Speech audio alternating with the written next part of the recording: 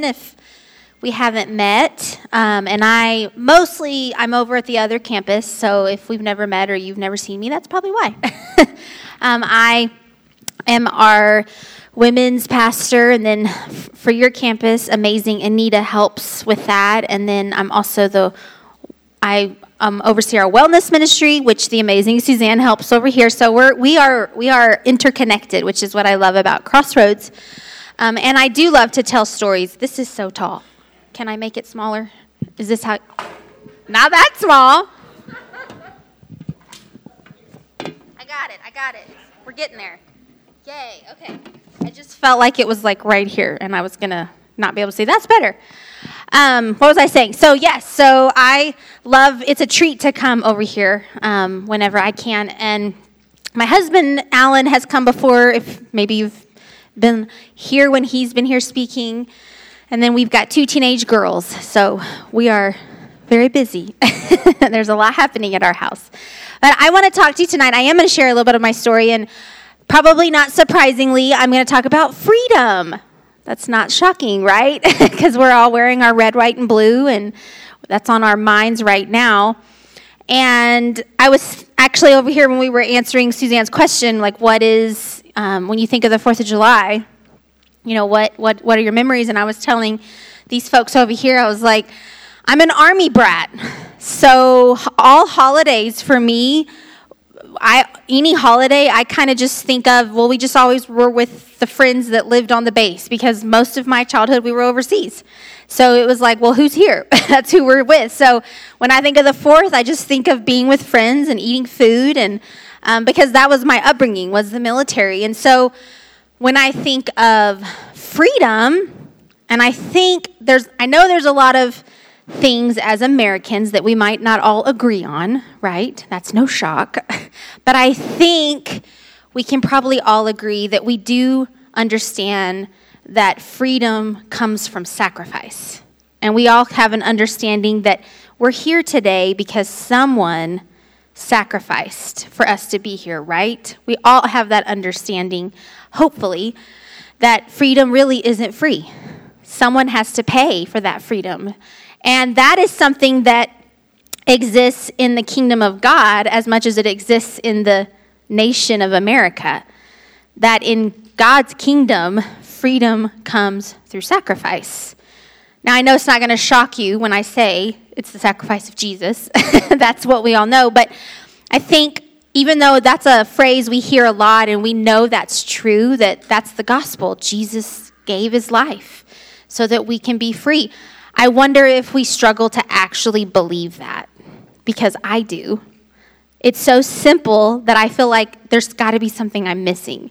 There's got to be more to it. Like, it can't be this simple. And so I want to talk about the pursuit of freedom, and I want to talk about how the sacrifice of Jesus really does make us free. It really and truly does. I came to salvation at a young age. I think I was 5 in little Sunday school class. Anybody here remember going to Sunday school class when you were little? Yep, that was me. Stephen went Sunday school class. And that's where I believed, my little childlike little girl faith. I said, I need Jesus. And so I said yes to that, and I asked Jesus to come be my Savior. And that was before life happened. And how many of you know what I'm talking about? Life happens. Pain comes. And I grew up in a system of abuse and corruption, and really going to church and doing the church thing, and then at home it was something totally different. And so I quickly kind of left the path of just simple, Jesus saves me, and I don't need to have any more than Jesus to be free. I went from that to like, oh, I got to check boxes and follow rules, and there's all these things that I need to do because he's not going to love me otherwise. So I really, for most of my growing up years and even into early years of my marriage, that's how I was living my life. God was to be feared because he was ready to pounce if I didn't do it right. And it wasn't love. It wasn't love. And about 15 years ago, I went on a journey. I started, I'd say about 15. I've kind of lost count. I went on a journey of healing from childhood trauma, all of that pain I just mentioned. I realized through a series of events and people who were in my life that I thought I knew Jesus, but I kind of only knew this version of Jesus that I had crafted through my pain, and that maybe there was more to him. And so I started a journey that I'm still on that journey. 15 years later, I realize it doesn't end. And it was in that early, it didn't take long actually, for that whole belief system to be dismantled, for me to suddenly realize, oh, the freedom's been mine all along. I just didn't know it.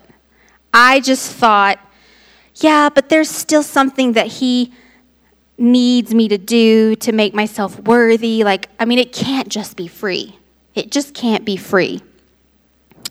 And I'm not going to tell you that I'm, quote, cured of that, because I still wrestle.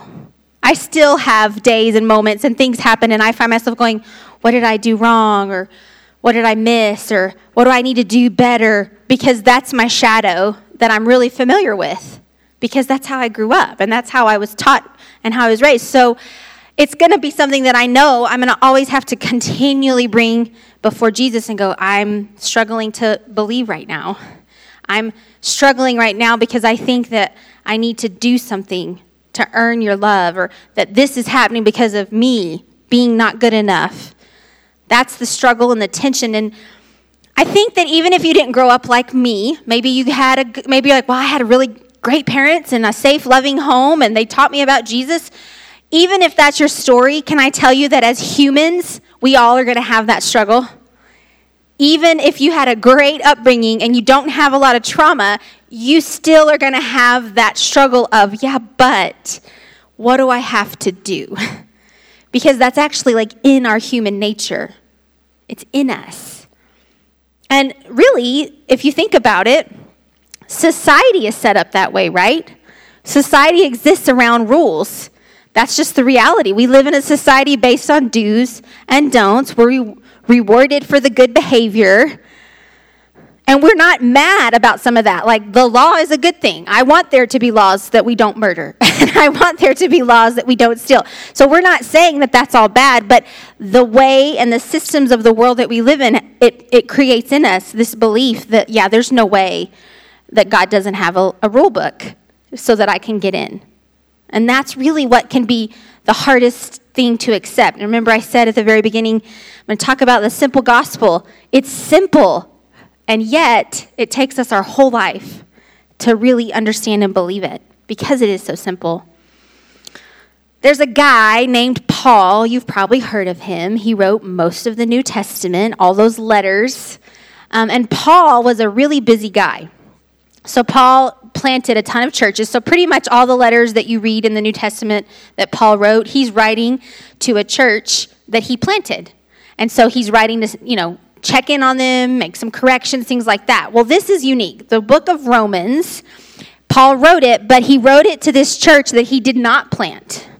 And the Roman church was very interesting because, you guys okay with a little tiny bit of history? Is that okay? Because I love history. I am a storyteller, and I love history. So I'm going to tell you some history, okay? So the Roman church was made up of mostly Gentiles. Now, if you don't know what that word means, it just means not Jewish. I'm a Gentile, okay? Unless you're Jewish, you're a Gentile. So that's what Gentiles are. So the Roman church is made up of mostly Gentiles because years before he writes this letter, the Jews had been exiled from Rome by the emperor. He'd kicked him out and got mad, whatever. That wasn't uncommon, right? So all of the Jews had left. So all there was in the Roman church was Gentiles. Well, when he writes this letter, the Jews have been welcomed back to Rome. And so the Jewish people are coming back, and they're going to mix with the Gentiles, and they're going to be one church. So because Paul didn't plant this church, he's kind of writing this letter kind of like a really good father, a good papa that's like, I just want to make sure that you guys have the true, clear gospel. I don't know who told you what, but we're just going to make sure the record is straight. And so if you've ever heard the phrase, maybe you haven't, and that's fine, the Romans road to salvation, that's kind of a phrase you'll sometimes hear. That comes from the book of Romans because Paul literally, the book of Romans, he lays out salvation. He lays out the gospel because he wants the church in Rome. I want to make sure that you understand the true, simple gospel of Jesus Christ. And he's writing this letter because he's hoping that they're going to support him on his missionary trip to Spain because the Roman church had a lot of money. So this is a unique letter that Paul wrote. And I want to read just a few verses that pack a pretty powerful punch. And it's in Romans 8, and we're going to have it on the screen. So if you have a Bible, you can turn to Romans 8. But if you don't, totally just follow on the screen. That is totally okay. And I want to read starting in verse 1, and this is what it says. Therefore, there is now no condemnation for those who are in Christ Jesus, because through Christ, the law of the Spirit of life set men free from the law of sin and death. For what the law was powerless to do, God did by sending his Son in the likeness of sinful man to be a sin offering, and so condemned sin in sinful men. Okay, there's a lot there, friends. Just in those 3 verses, okay? There's a lot, and it's really powerful, and I want to break it down a little bit. So, did you see in that last part, can we put it back up there? Is that okay? Did you see in that last part where it says, what the law was powerless to do, God did? So that poses the question, well, what was the law powerless to do? And when Paul's talking about the law, what's he talking about? Well, he's talking about the law that Israel lived under for thousands of years, God's law. The system that God gave them to be able to have a relationship with him that was temporary. It only lasted until Christ, but that's the law. So what is the law powerless to do? It's powerless to make us right. Why is that? Because do you think that you have to teach a 2-year-old to be selfish? Or do they just seem to know how to not share the cookie? Do we have to teach them to be selfish, or do we have to teach them to be kind? We have to teach them to be kind. Why? Because it's in us. The sin and the evil and the corruption, that's how we're born, friends. And so there was no system out here in the world. There was no outside thing that was ever going to fix that because it's in us. And so Paul's like, the law was powerless to make you right, but he sent his Son. For centuries, Israel lived in the system of God's law. And if you read the Old Testament, you're going to see a pattern. They come to God, they rebel. They come to God, and they rebel. And they come to God, and it's just the story. It's leaving and coming back and leaving and coming back because humans don't know how to be faithful. We don't have it in us to be good and right and true. And that's what the story of Israel proves to us. So that's what the law was powerless to do. But if you go back up to the beginning where he says, there is now no condemnation for those who are in Christ Jesus. Maybe you read that and you hear that and you think, that sounds great, but how do I really know that that's true? Well, I have proof. I want to look at something in Matthew, but first I want to kind of explain a really cool thing that happened before Jesus that shows us the proof of who Jesus is and what he did for us. So, remember I said that Israel lived in a system of sacrifice? Well, at the center of this system was the temple. And this temple was in the city of Jerusalem. It was called the Holy City in Israel. And everything in Israel pointed towards that temple because that temple housed the presence of God. If you wanted to worship God, you had to go to the temple because that's where he was. And when you sinned, you had to go to the temple with your sacrifice, the animal sacrifice that would cover your sins.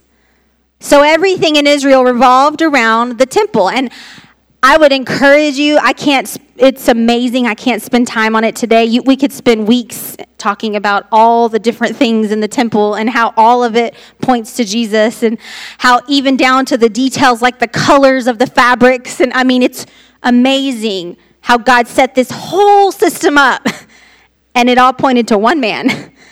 But I can't go into all that today, but I want to focus on one little piece of that. That's going to give you, like I said, that proof that you're no longer condemned.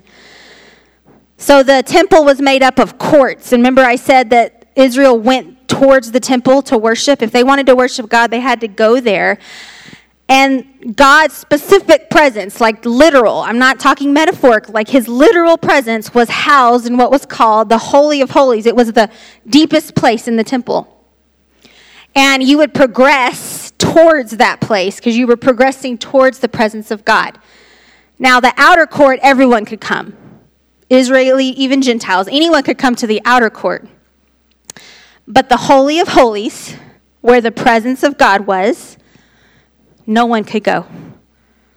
There was a curtain. Some people call it, some translations in the Bible say veil.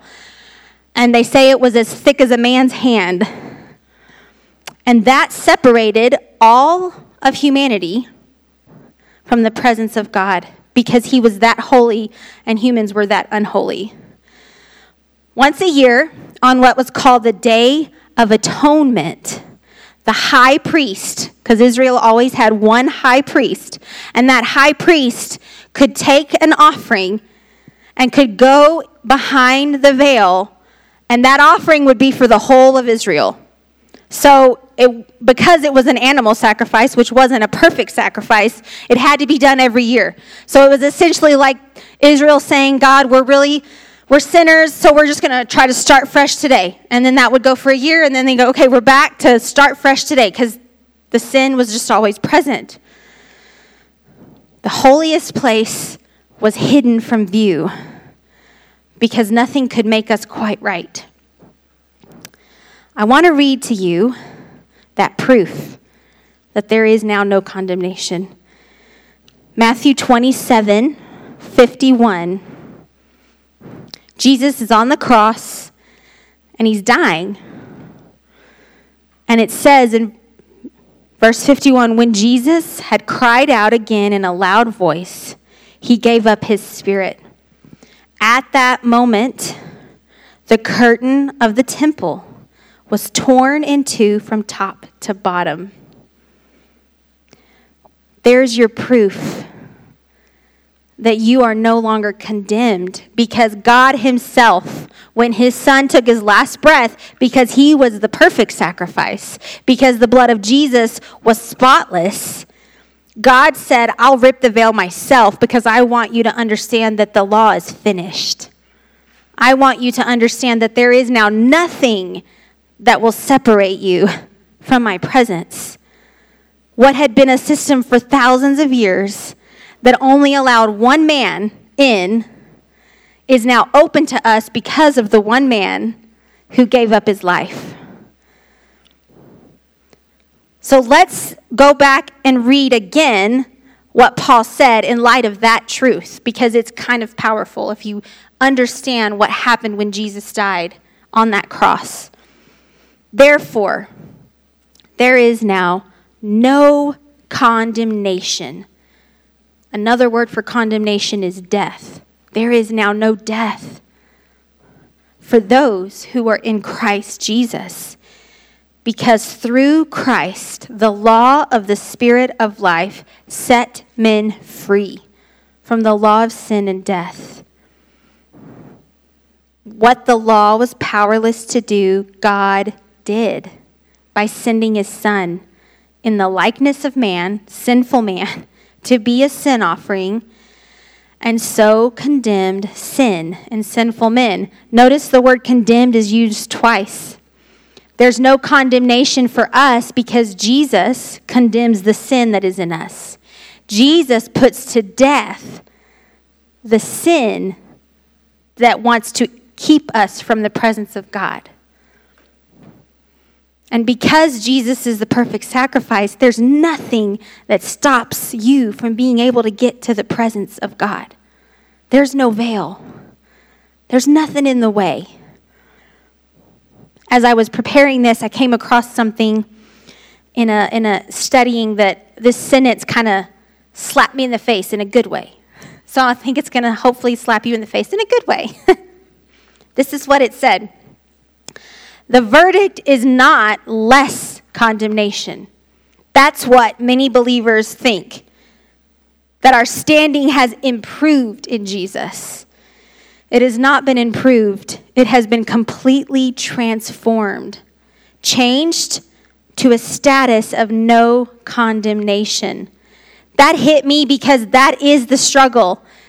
That we kind of think, okay, Jesus did it, but it's just like I'm a little bit better now.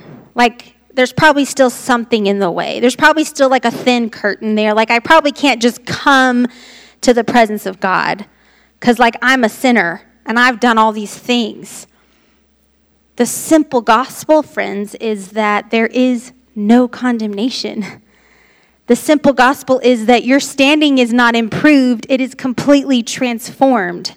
What you have to understand is that when Adam and Eve made the decision they made in the garden, it poisoned the bloodline. What Jesus did on the cross redeems the bloodline. So when you go before the holy place, which is that presence of God, all he sees is clean, pure blood. He doesn't see sin. The verdict is not less condemnation. It's no condemnation. Now, I think where we get tripped up on this is that we confuse salvation, and there's a fancy Bible word I'm going to use here. We confuse salvation with sanctification. Now, if you don't know what sanctification means, it's just a fancy way of saying the process of becoming like. So we are saved as a gift. Paul makes that real clear. There's nothing you can do except say yes, except believe. That's it. You believe on Christ, and that's how you're saved. And then, because you've believed on Christ, you now have a power in you to help you make the right choices. Raise your hand if you've sinned one time since you've met Jesus. Okay. See? You can't do it, right? You don't have the power in you to do it. You're not capable. I'm not capable of never sinning. But we're washed in the blood of Jesus, and the process that we get to walk is a process of the image of God inside of you. Because remember, what did God say in Genesis? Let us make man in our image. There's an image in you. And it's the image of God, and sin is what messed it up and scratched it up and marred that image. The process, the pursuit of this freedom is how that image is restored fully. Maybe a way to understand it, I am a storyteller, so I like visuals. And I was trying to think of a good visual. And the picture that I got in my mind as I was preparing is maybe it's kind of like this. You've got two paths to choose. This one, total darkness, but it's open to you. There's no gate stopping you. You can go down that path whenever you want. This path, there's a gate that you can't get through, but there's light on that path. But you can see that it's going to be, like, there's some potholes and it's got shrubbery growing on, and, like, it's not going to be the easy path, but it's the path with light on it, so you want to go down that path. Salvation is just Jesus opening the gate. Sanctification is just that process of, oh, there's a pothole. Oh, you fell in that pothole. Okay, let's learn how you fell in that pothole so that we don't fall in the next pothole. That's all that is. But the enemy of your soul is going to come to you with the lie. When you mess up and fall in that pothole, you were never really saved. See? If you were, you wouldn't have done that. If you really knew Jesus, you wouldn't make mistakes. And so what do? We start to believe, oh, it's just less condemnation. There's still some condemnation. There's still some guilt and shame that I need to walk in because I can't do it perfectly. Friends, the gate is open.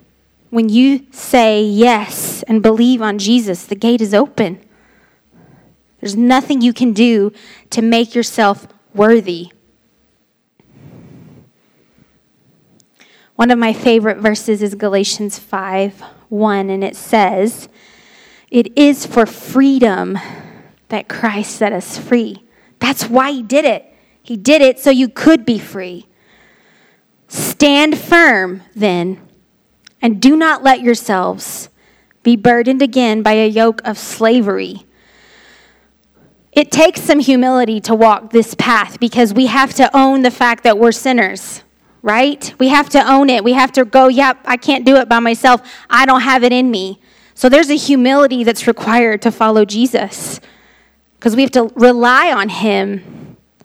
But when Paul says, don't be burdened again by a yoke of slavery, he's not just talking about sin. He's actually talking about religion. He's actually saying, don't be burdened again by this idea that you need to fulfill the law because you can't. And you're going to live in bondage if you think that's your way in. It's like, don't be burdened because the law was a burden for humans because all it did was show us that we couldn't. So Paul's like, it is for freedom that Christ set you free.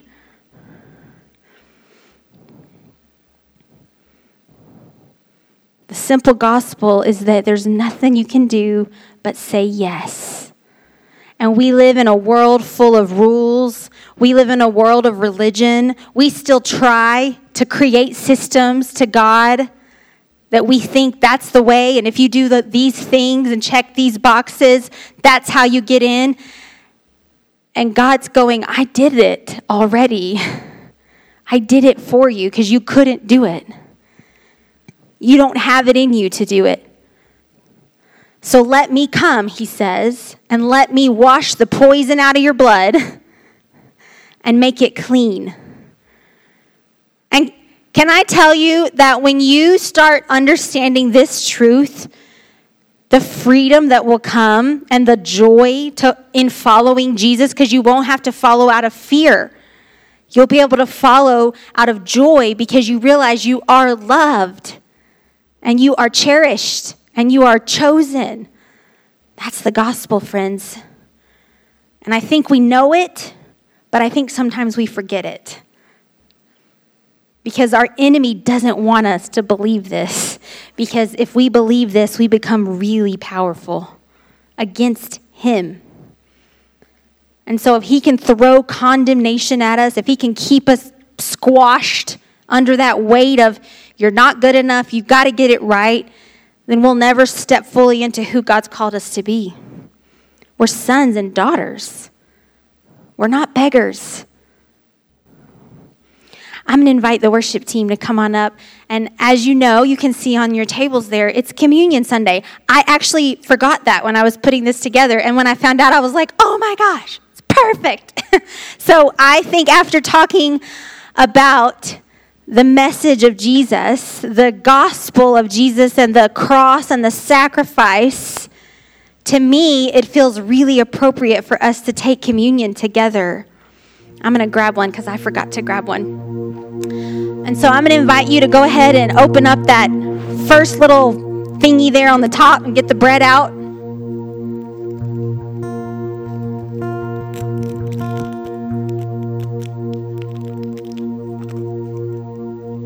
I just want you to try to picture for a minute because we have the story in Scripture of Jesus the night that he did this. We get this from him. He's the one who taught us, right? And he's with his disciples. And this is a meal that they've shared 100 times.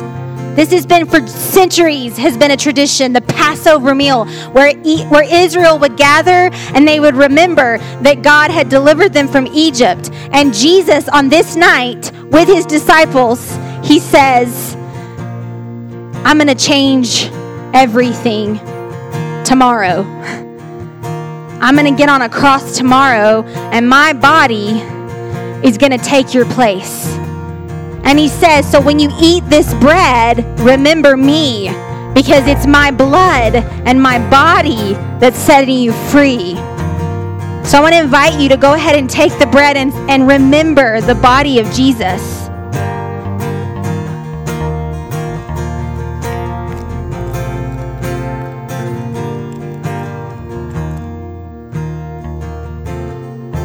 He said, my blood's going to wash you clean. My blood's going to replace the poison in your blood, the poison that you can't get out no matter how hard you try. He's like, I'm going to be the sacrifice that makes your blood clean again because it's my blood running through your veins. So can we take this and remember that he makes us clean? He washes us white as snow. Let's drink that and remember.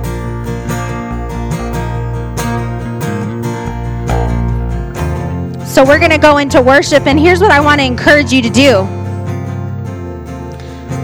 I want to encourage you to let this sink deep into your soul. If you're here and you're battling some feelings of I'm not good enough, or the fear that you need to do some things to make yourself better, all of those lies that we all struggle with, if you're feeling any of that, can I just encourage you, like, you need to just worship and sing it out and let the truth wash over you that there is now no condemnation in Christ. You are not dead. You are alive. You now have access to the presence of God. You don't have to have someone do it for you. So we're going to, if you guys don't mind, I'd love it if we could stand for worship. And if you want to stay where you're at, great. If you want to come up front and have some time with the Lord, you can do that. But let's worship together and celebrate that there is now no condemnation in Christ Jesus.